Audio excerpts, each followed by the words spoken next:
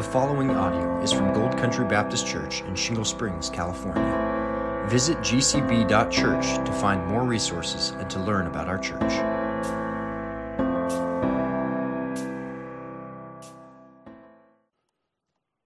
All right. Thanks, Corey. Well, this session is a little bit of a game time decision. I think we might have just kind of landed on having a session on marriage just maybe a week ago. But honestly, there's, looking out over the broad scope of just about every local church I've ever been in, there's a lot of married couples. It's just typically how things go. And so when you're thinking about developing a culture of care, mutual care for one another, knowing how to think about marriage and knowing how to encourage people toward God's ideal for marriage is absolutely a vital part of that. It's a vital part of having a culture of care in the local church. And so that's really what I'm going to try to do in this hour is just review for you, I think, the God's ideals for marriage as a means of equipping you to be able to come alongside one another to think through the details in a way that we kind of described in the last session. So I'm not going to dial down into all the same kinds of details. I needed to figure out what does it look like to love and serve my wife sacrificially in one specific area of life. I'm not going to dig down in there. I'm going to leave the broader or the more specific application to all of you. We're going to talk about what does the ideal marriage look like? What is God's design for marriage? So to that end, turn in your copy of the Scriptures to Genesis chapter 2, where we see God establish marriage.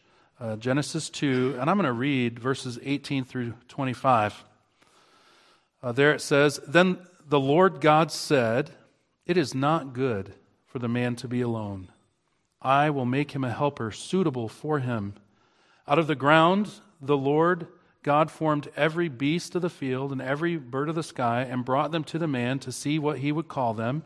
And whatever the man called a living creature, that was its name. The man gave names to all the cattle and to the birds of the sky and to every beast of the field. But for Adam there was not found a helper suitable for him. So the Lord God caused a deep sleep to fall upon the man, and he slept. And then he took one of his ribs and closed up the flesh at that place. And the Lord God fashioned into a woman the rib which he had taken from the man and brought her to the man. The man said, 'This is now bone of my bones and flesh of my flesh. She shall be called woman because she was taken out of man. For this reason a man shall leave his father and his mother and be joined to his wife, and they shall become one flesh. And the man and his wife were both naked and were not ashamed.'"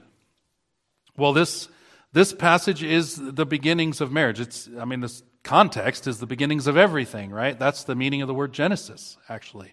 And this is the beginning of the divine institution of marriage. And absolutely, it's a divine institution, properly understood, right? Designed by God, defined by God. Therefore, only God can properly make rules and set the guidelines regarding marriage. We are living in a cultural context now, right, where the nations rage and the peoples imagine such vain things as same-sex marriage, right? But that's not God's design. Marriage, a union between a man and a woman, it's what it's been since the beginning of time. And nothing our culture or our politicians do is really going to change that. So I'll just, throw that grenade over the wall and let the pastors deal with the fullness of it all later. But don't ask me questions about that. That's off limits. It's not really. That's a joke. But I think anything that's called marriage or relational unions that are more or less or different than what we see described here is a perversion of God's design for marriage. And so this is where we go to figure out what marriage really is. And any of those broken versions of it, whatever they might be, can never produce the kind of joy and happiness and fulfillment and pleasure that God has designed marriage to be. when we understand and follow His design. In the summer of 2014, right before we left New England, a friend of mine preaching at another local church nearby had 3 people approach him after a church service. It was a man and 2 women. One of the women was pregnant, and the man introduced the non-pregnant woman as his fiancée, and the pregnant woman as his fiancée's best friend and the mother of his child. So there they are, the 3 of them. His girlfriend or fiancée's best friend wanted to have a baby. I don't know why. I didn't get that part of the story. And when she told her friend said, well, my boyfriend is really cool. I think he'd be a great dad. You should have his baby. And so they did. And they all lived together, the 3 of them, as they told my friend. But in recent weeks, they were having trouble getting along. And in their relational difficulties, they were driving through town and they saw this sign that said Riverbank Church, and they were like, hey, I've heard churches help people. We should go in there and see if they can help us learn how to get along. And so they did. They just showed up the next Sunday morning, unchurched people, completely unchurched. None of them had ever stepped foot in a church in their entire lives. They walk in a church, the one they drove by that was closest to home. Well, they relate that story to my friend, and they're like, "Can you help us?" And he said to them, "Well, that's an interesting story, and this is a pretty unique arrangement right here. I've not encountered anything like that before, and maybe you've never heard this before, but the Bible says that God designed relationships like marriage and parenting to function a certain way." And when we follow the design, follow the creator of the world and of people and of the hearts of man, when we follow his design, then things work better.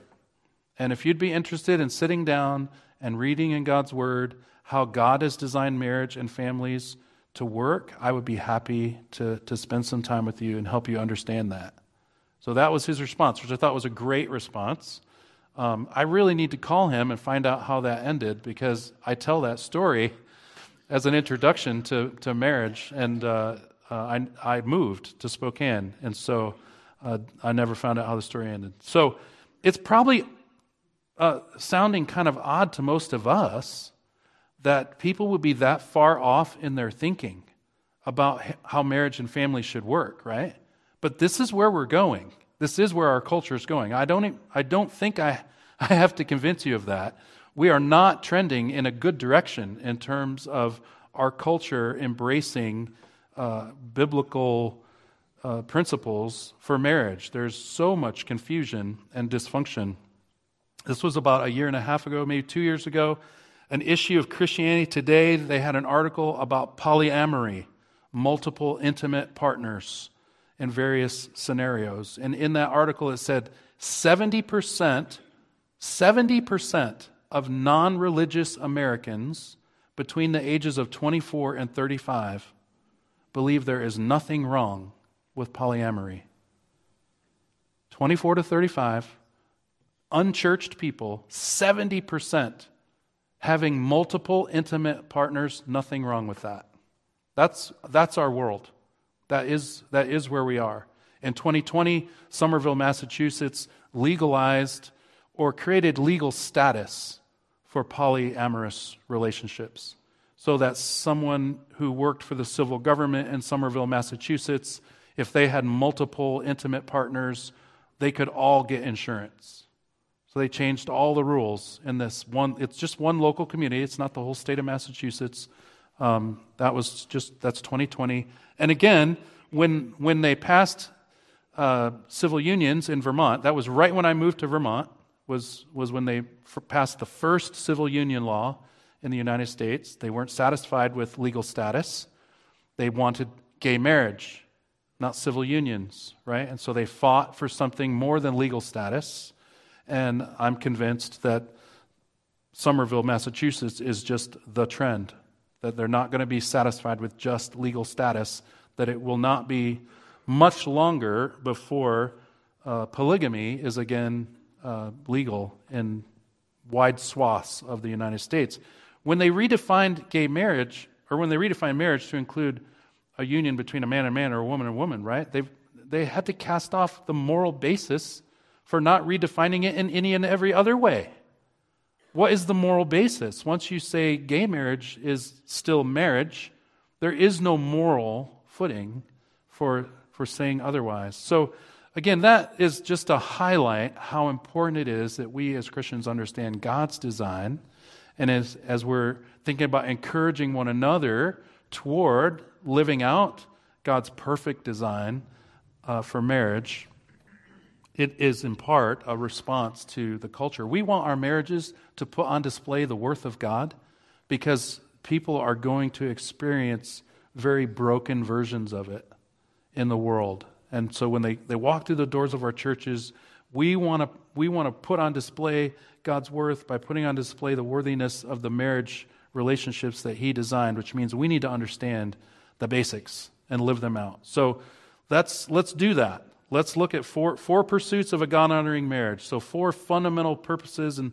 designs that God has for our marriages in the church. So understand these principles, embrace these principles, live them out in your homes, and be encouraging and caring for one another toward these aims. The first pursuit of a God-honoring marriage is couples must cultivate companionship.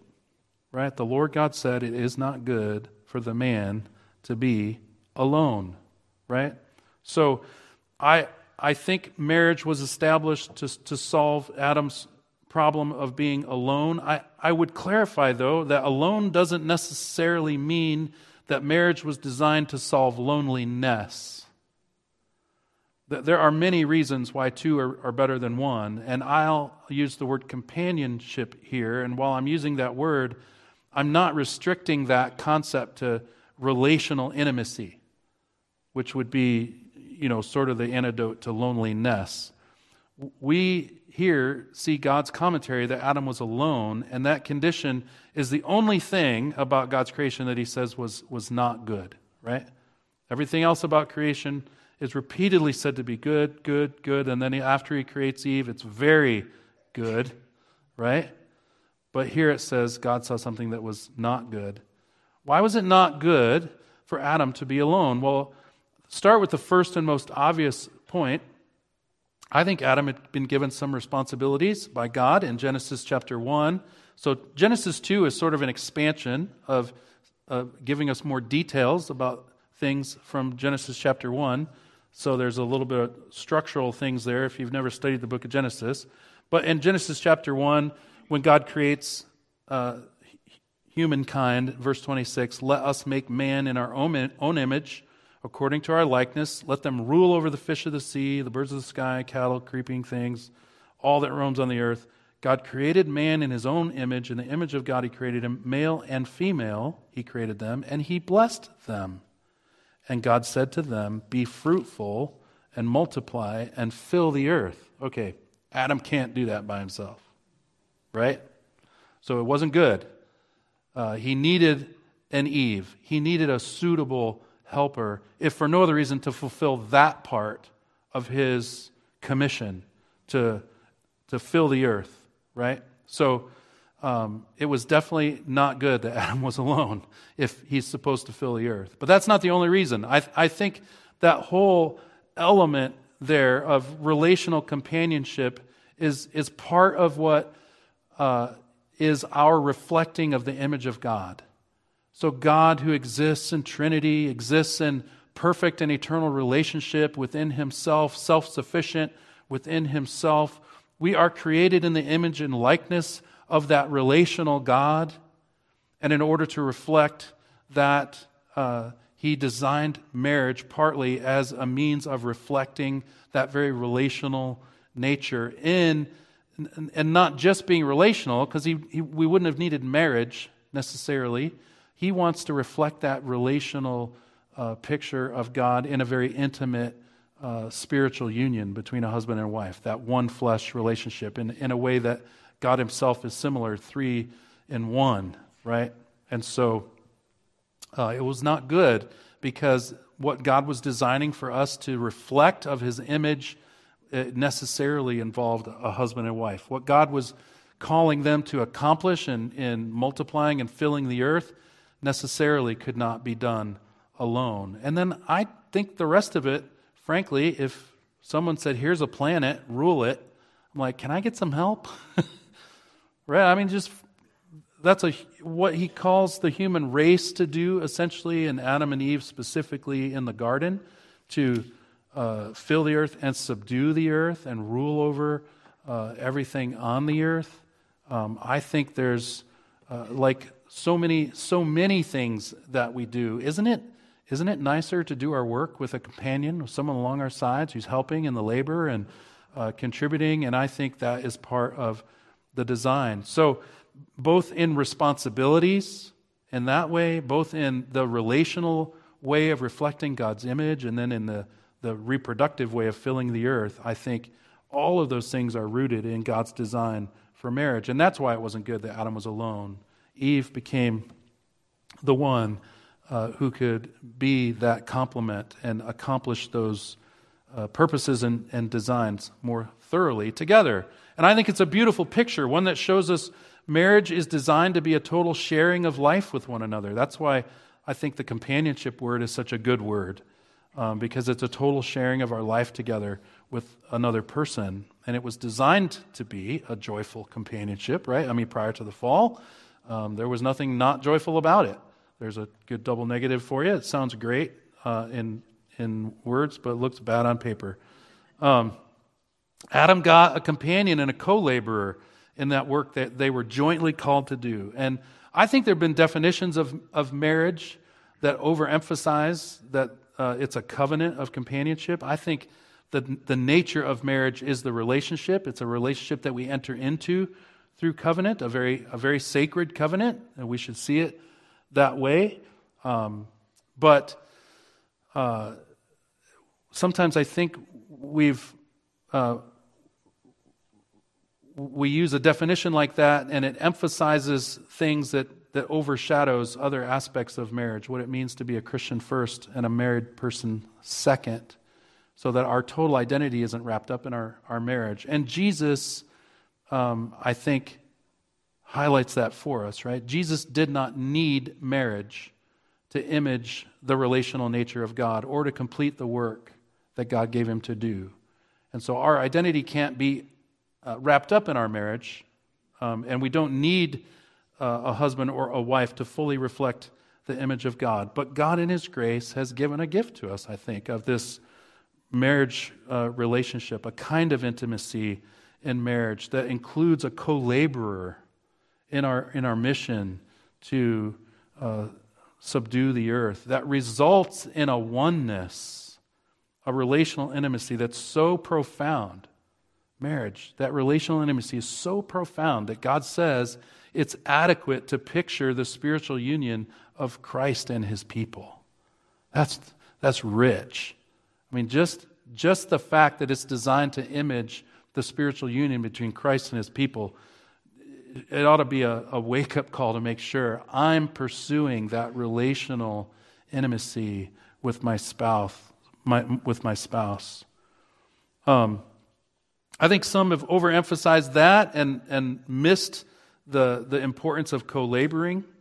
I think it's possible to overemphasize certain aspects, and we're going to try to provide a little bit of correction to that. But if the ultimate design of marriage in God's eyes is to image God and specifically to image it in this way in which we're sharing all of life together, this companionship, this relational intimacy, do you value and prize that, husbands and wives here? Is that the thing you value and prize? And I'm not even thinking about the sexual relationship, though that's certainly the most intimate part of marriage in a sense. It's certainly something that God's designed for us to enjoy and pursue. But I'm talking about just the person that is your spouse, and thinking about knowing them in every way. That's a responsibility husbands have, right? Husbands, dwell with your wives according to knowledge or in an understanding way. You need to know her. Do you know that your your wife's eyes are macadamia nut brown, not just brown, or that your husband's eyes are Carolina blue, or are they sapphire blue? I'm not really thinking you need to know answers like that. I'm trying to illustrate, right, that knowing that person who is God's gift to us and knowing them intimately and fully is a beautiful thing, right? Do you know, husbands, what your wife's biggest fear is? Do you know what it is that brings her the most earthly happiness? Is that something that you're ready and willing to pursue for the sake of her earthly pleasure, just as an expression of love, just as a means of blessing her?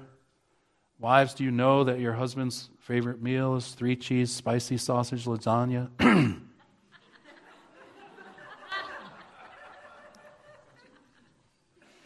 With homemade French bread? Light on the salad?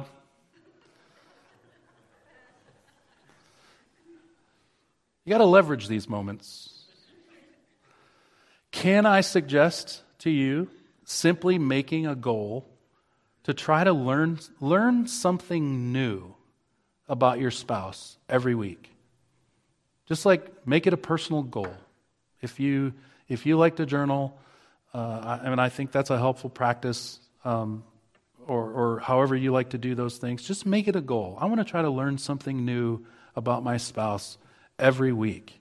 And it could be something new vocationally, something about their work, something about their ministry, something about a new favorite that you're not aware of.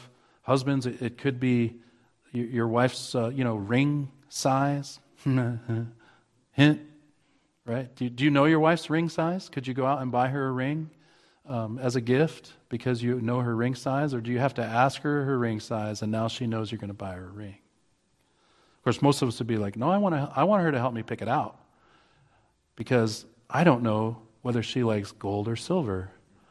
I don't know if she likes oval or I don't even know the shapes. I'm awful. Guilty. Right?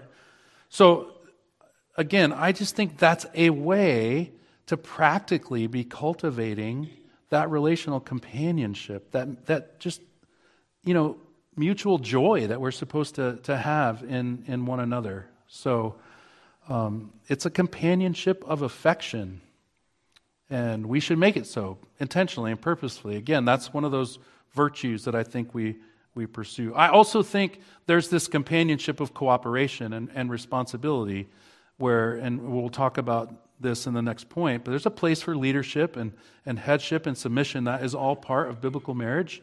But I think often overemphasized in a way that misses the cooperation that is that mutual commission. He said to them to subdue the earth. It's not like Adam got the job and Eve is just the subservient one. It was a mutual commission that they had to subdue the earth.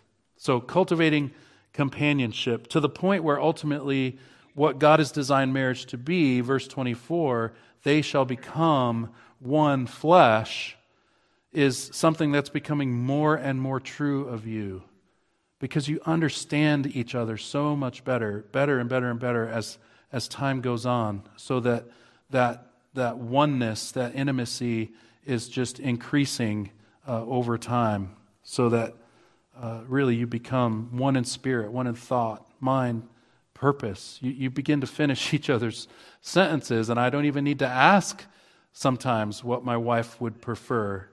I already know because we've had these conversations, and I'm being intentional about trying to remember them. Do I do that perfectly? No, none of us do. Just saying that should be the pursuit. That should be what we're working toward. I like how Wayne Mack puts it in his book, Strengthening Your Marriage. Marriage is a total commitment and a total sharing of the total person with another until death. Sharing everything that we have. There's no locked rooms in our lives together as married couples. We should be sharing everything and cultivating that kind of companionship. That's one thing. Number two, and that flows out of the statement, right? It's not good for man to be alone. He's designed for us to function in this way. Then what was the specific thing that he called Eve to do? That's, I think, the second part, or the second pursuit that we need to understand and try to incorporate intentionally into our lives. I will make him a helper suitable for him, right? A helper suitable, a complement. Wives must complement their husband's service to God, and that's complement with an E in the middle, as in complete. It's not like, way to serve God, honey. That's a complement with an I in the middle. Complement with an E in the middle is completing, being the other half of his service to God. When man and woman were created in the image of the likeness of God, as I said, they were both given the responsibility to fill the earth and subdue the earth and to rule over the earth. They were given that together, and wives are to be joyously complementing their husband's service, coming alongside him to mutually fulfill that task that God gave to them together. The phrase helper suitable or suitable helper, I think, has implications. That's why I use the word complement there, that I have to explain, because I think it's probably the best word to use. A complement is something that completes the other half. That's kind of the idea. So it's not complete without the other half. So, I mean, there's ways I suppose you could illustrate it. I have in my notes, a sporty convertible is the perfect complement to a week at a luxury beach resort. Don't you think? So a beach resort is awesome. Sporty convertible, pretty fun. But man, put those two together and you're probably going to enjoy that week just a little bit more, right? So it's kind of trite, but I think, making the other half better is the idea. And God said man needed a helper. He needed someone to help him get the job done. Someone who would be a complement, a completer, the one who would help him complete those tasks that God had given to them together. So when we see that word helper, I think we have a tendency to think of it as a if not a demeaning term, at least something that probably is speaking a lot more to functional subordination than the term itself implies. So the idea that's wrapped up in the term helper in Scripture is someone who comes along to provide what the other person needs. And that's why the most common referent as a helper in the Scripture is God. God is called a helper more than anyone else in the Bible. Psalm 30, hear, O Lord, and be gracious to me. O Lord, be my helper. Same word. Psalm 54, behold, God is my helper. The Lord is the sustainer of my soul. And Job calls himself a helper of the poor. I delivered the poor who cried for help, and the orphan who had no helper. Job 29:12. So, and of course, God in many times is called the helper of the poor and the oppressed and the widow and the orphan. And that gives us a better picture, I think, of what the helper is. A helper in the biblical sense is someone who comes alongside someone who is needy or someone who is inadequate by themselves and provides what they need. Woman is a helper that corresponds to man, that is suitable for him, who is the one who perfectly makes up for his inadequacies, who perfectly helps provide what he needs in order to fulfill God's commission on his life. And again, as I said, he was inadequate to reproduce and rule over the earth fully, adequately on his own. And so God provides Eve, a wonderful gift to him. And within the relationship of marriage, which God has designed, there's still a functional difference. With the husband being the head, the leader, the wife being the helper, the suitable complement who provides what is needed to make that partnership really sing the way it's supposed to, or in our case, swing the way it's supposed to. Man and woman work together to accomplish God's purposes. They stand together as equals in terms of imaging God and equals in terms of their standing before God, but in their roles, there are still functional roles. The equality of image bearing and the partnership of joint responsibilities sometimes has been overshadowed. So I think maybe just in terms of a swing in our culture as a response to maybe the feminism that sort of swept the country in the 70s and 80s, the church sometimes I think has overemphasized headship in a way that has not always been helpful, that has in some, I think, more conservative churches created what I call a hyper headship, where I'm the head of the home and that's the way it is kind of thing. I can't ever imagine Jesus dropping a line like that, right? Like Jesus, the way he shepherds our souls, the way he exercises headship over the church, it's not without authority, and yet it's not with an attitude that says the buck stops here.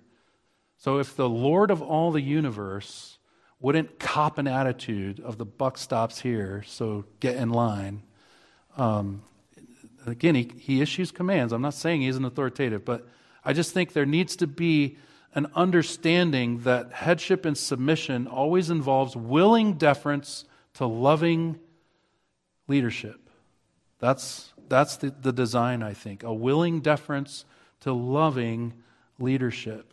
And only when both are doing their part does it work the way I think God has designed it to work. So that issue is just kind of let's not swing a pendulum in a direction that makes marriage look like something less than that beautiful, intimate companionship and partnership that I think God has designed it to be. We really should be striving and working together with mutual purpose, and the leadership, the headship that we should be providing men is that sacrifice. These are the words the Bible uses about husbands, right? Godly, sacrificial, nurturing, cherishing, servant-minded, consider others more important than yourself kind of leadership. That's what God has called us to exercise. And so leadership that doesn't look like that is going to create a context, a culture in your marriage that's not really picturing all of the things that God has designed your marriage to picture. So I always say when I'm doing premarital counseling, I say to guys, if you play the headship card more than 5 times in your entire marriage, you're doing it wrong. Like that should be so rare that I have to, say, I'm just going to have to make a decision here. Like I want to humbly and carefully and wisely lead my wife. And if she's understanding her role biblically, then that can happen. If she's refusing to live out the role as we've described it, this complement, then that's going to be very, very hard to happen, and that creates different things. But if both husbands and wives are striving to live out their roles in a God-honoring way, the way the Bible describes them, I don't think men are going to need to play the headship card hardly ever. So that's what I think an ideal complementarianism looks like in God's design. So again, our marriage is hard, isn't it? It just doesn't always work out that way. And so, but stepping back and going, okay, what's going on in my heart? How am I failing? How can I lead her? Wives, how am I failing? How can I come under his loving leadership or encourage him to be more loving as he leads, etc.? We're trying to help each other, we hope, professing Christians, trying to help our spouses go toward these ideals as well. And it's imperfect. And we were talking with Liz this morning, and our dancing, the lead and follow thing with dancing is really a great illustration of what marriage looks like. When you see a couple who really knows how to dance in a lead-follow way, like call and response type of leading, you're like, how do they know what to do? Well, there's this whole dynamic going with weight shifts and hand motions and et cetera, and a woman has to be ready to go where I take her. That's how it works. So how did she know to go that way? Well, I took her there, and her momentum was taking her there because she's maintaining the right momentum. It's once you learn how to dance, you're like, this is just like marriage. including the first year where we fought about who wasn't leading and who wasn't following as we were trying to learn how to dance. And so that was an ugly year in terms of dancing, but sanctifying as well. So what does that headship look like? I think, number one, pursuit, cultivate companionship. Number two, pursuit. Wives, complement your husband's service to God. Be his completer. And three, husbands, exercise proper headship. So let's talk about it. I think the Bible makes clear that proper headship is not an absolute authority. There's no type of biblical headship that would justify chauvinistic or oppressive treatment of women or even controlling behavior. That is a perversion of the divine order. Headship in a Christian home is a delegated authority. And sometimes I wonder if authority is even the right word. It's a delegated responsibility that has to be exercised under the authority and lordship of the one who granted it. So if I'm not exercising my leadership responsibilities in a way that honors God, then I'm no longer expressing true biblical headship. It's something else. It's a kind of headship maybe that's tainted by my self-will or some other thing. So a delegated headship is one that's done the way Christ would do it. It's a headship that recognizes my wife is precious. It's a headship and a kind of leadership that recognizes because she's precious, I have responsibilities to care for her and to protect her and provide for her.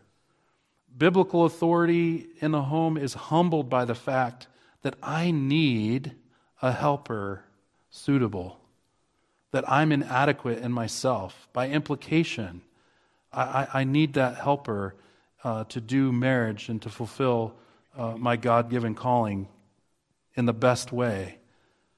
And it's a kind of authority or a kind of leadership that is supposed to be an intimate, one flesh companionship.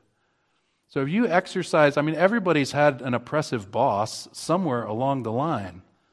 That the guy, there's a reason we use the adjective bossy, right? Who likes that, right? And anybody who's had a bossy boss doesn't want to be their friend, do they? We don't want to be friends with that person. They're too bossy. And so that happens in, the oldest child too, right? Another story. So, we don't want to be friends with the bossy person. And so think about that, husbands. If your leadership is that way, you're not going to be able to develop that intimate companionship and partnership that God's designed to marriage to be.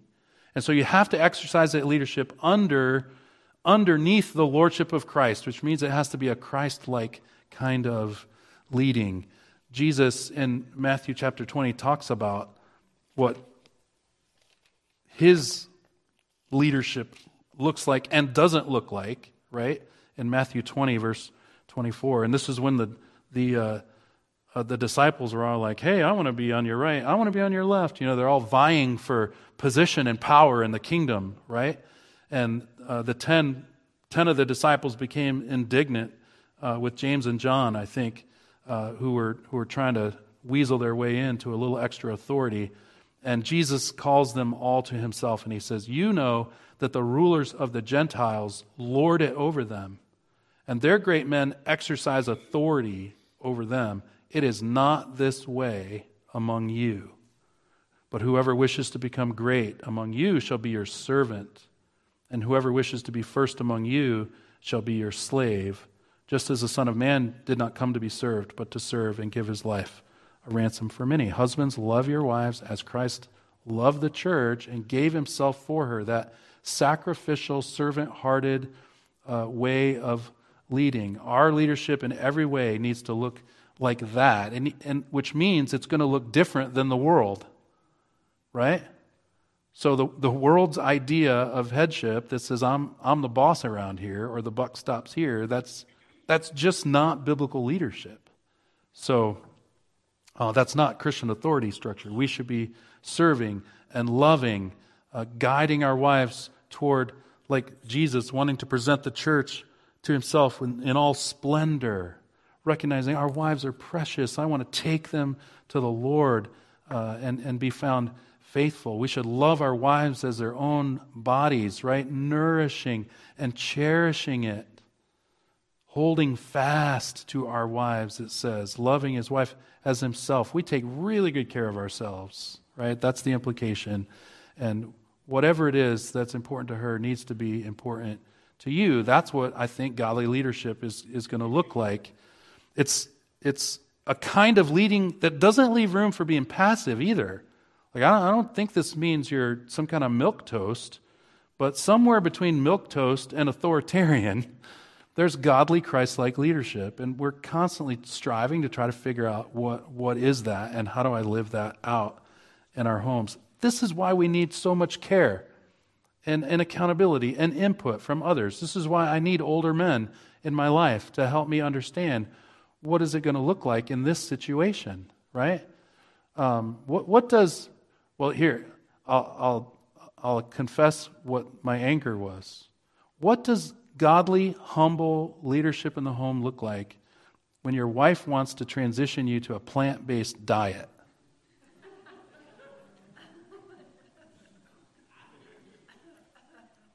I still have to love and lead and nourish and cherish and be considerate and listen, right?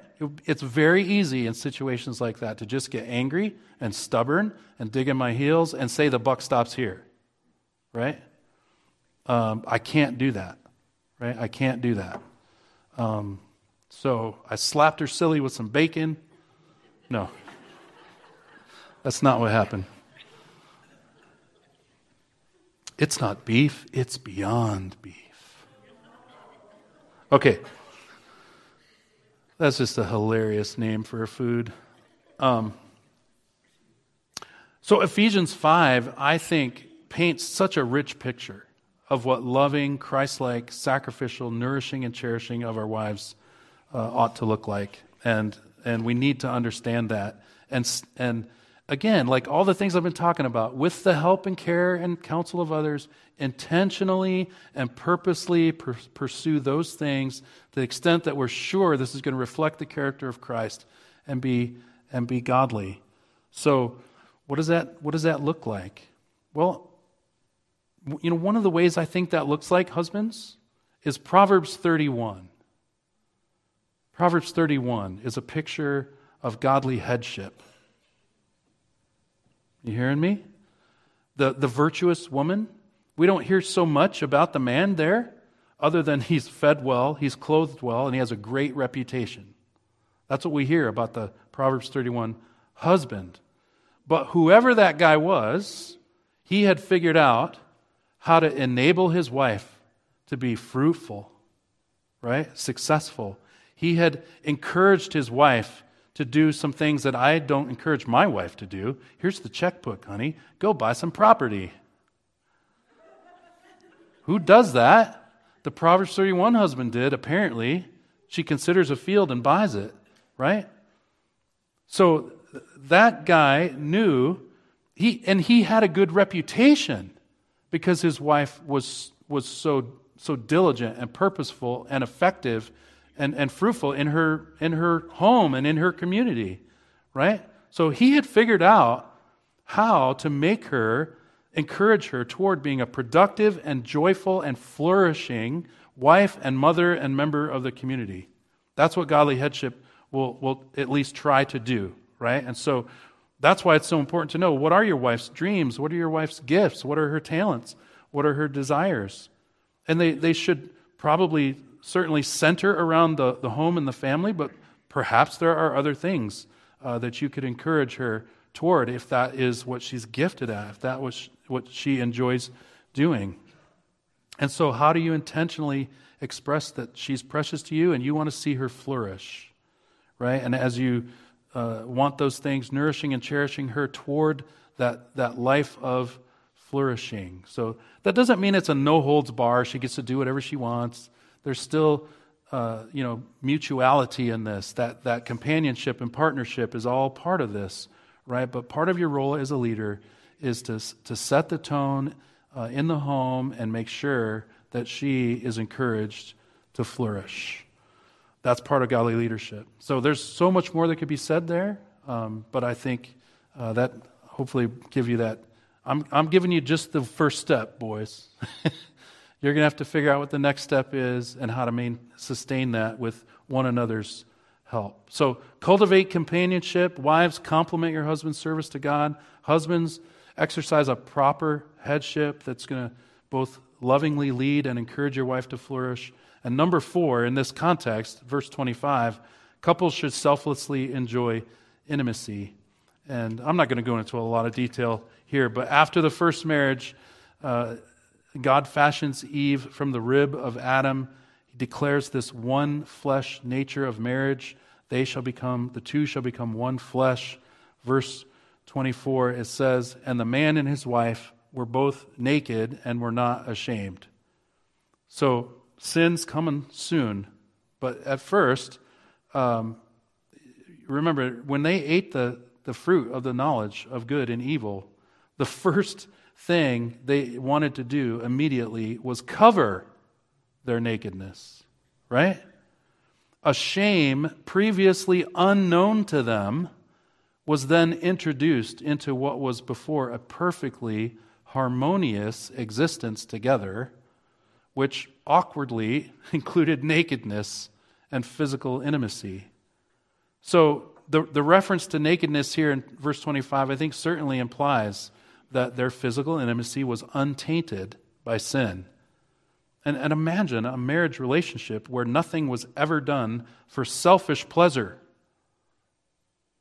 A marriage relationship where husband and wife were both fully interested in one another, even sexually, not for what they could get out of it, but for what the other person would enjoy, and where nothing hindered the pursuit of that mutual satisfaction and pleasure. You can try to imagine it, but we've never experienced it, right? Because now we're fallen. But that was the kind of relationship that Adam and Eve enjoyed. That was the kind of relationship that God designed for us to enjoy. And though sin has corrupted that, and even corrupted our physical relationships within marriage, with Adam and Eve, there was no shame, there was no selfishness, there was no embarrassed self-consciousness, no reluctance, just selfless, shameless pursuit of pleasing the other person without reason for shame. That's a beautiful picture.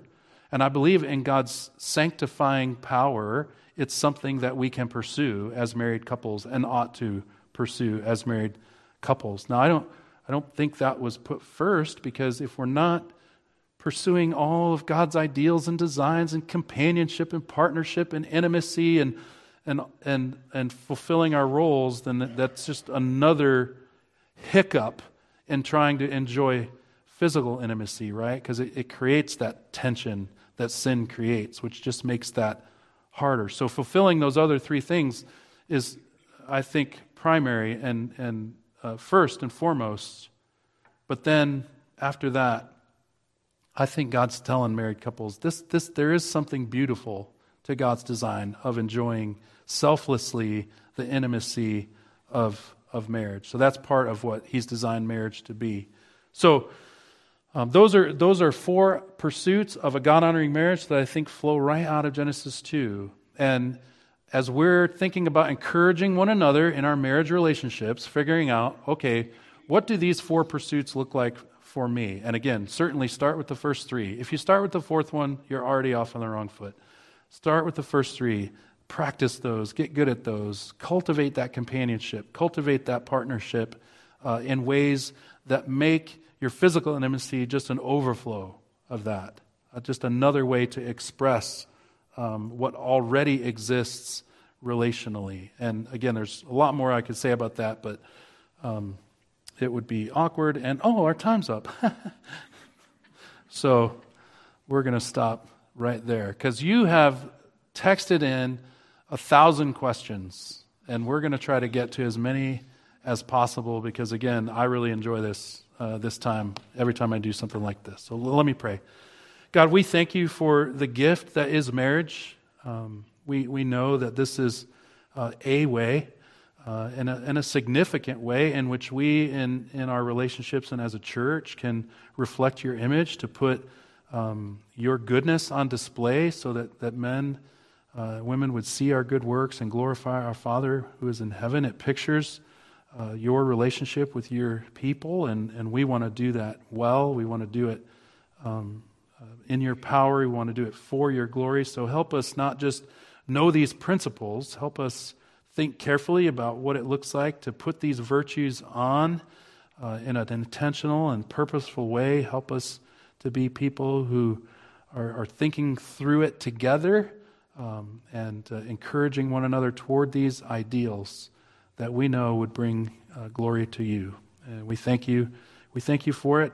We know there's a lot of single people here too, and God, encourage them that they're striving to be the kinds of people that understand these principles and would do it well. If you so bless with a marriage partner, help the men be godly men, help the young women grow into virtuous women who can live out these ideals, because their hearts are already changed toward that selflessness, and until then, help them take joy in serving you without distraction, wholeheartedly working for your kingdom. Thank you in Christ's name.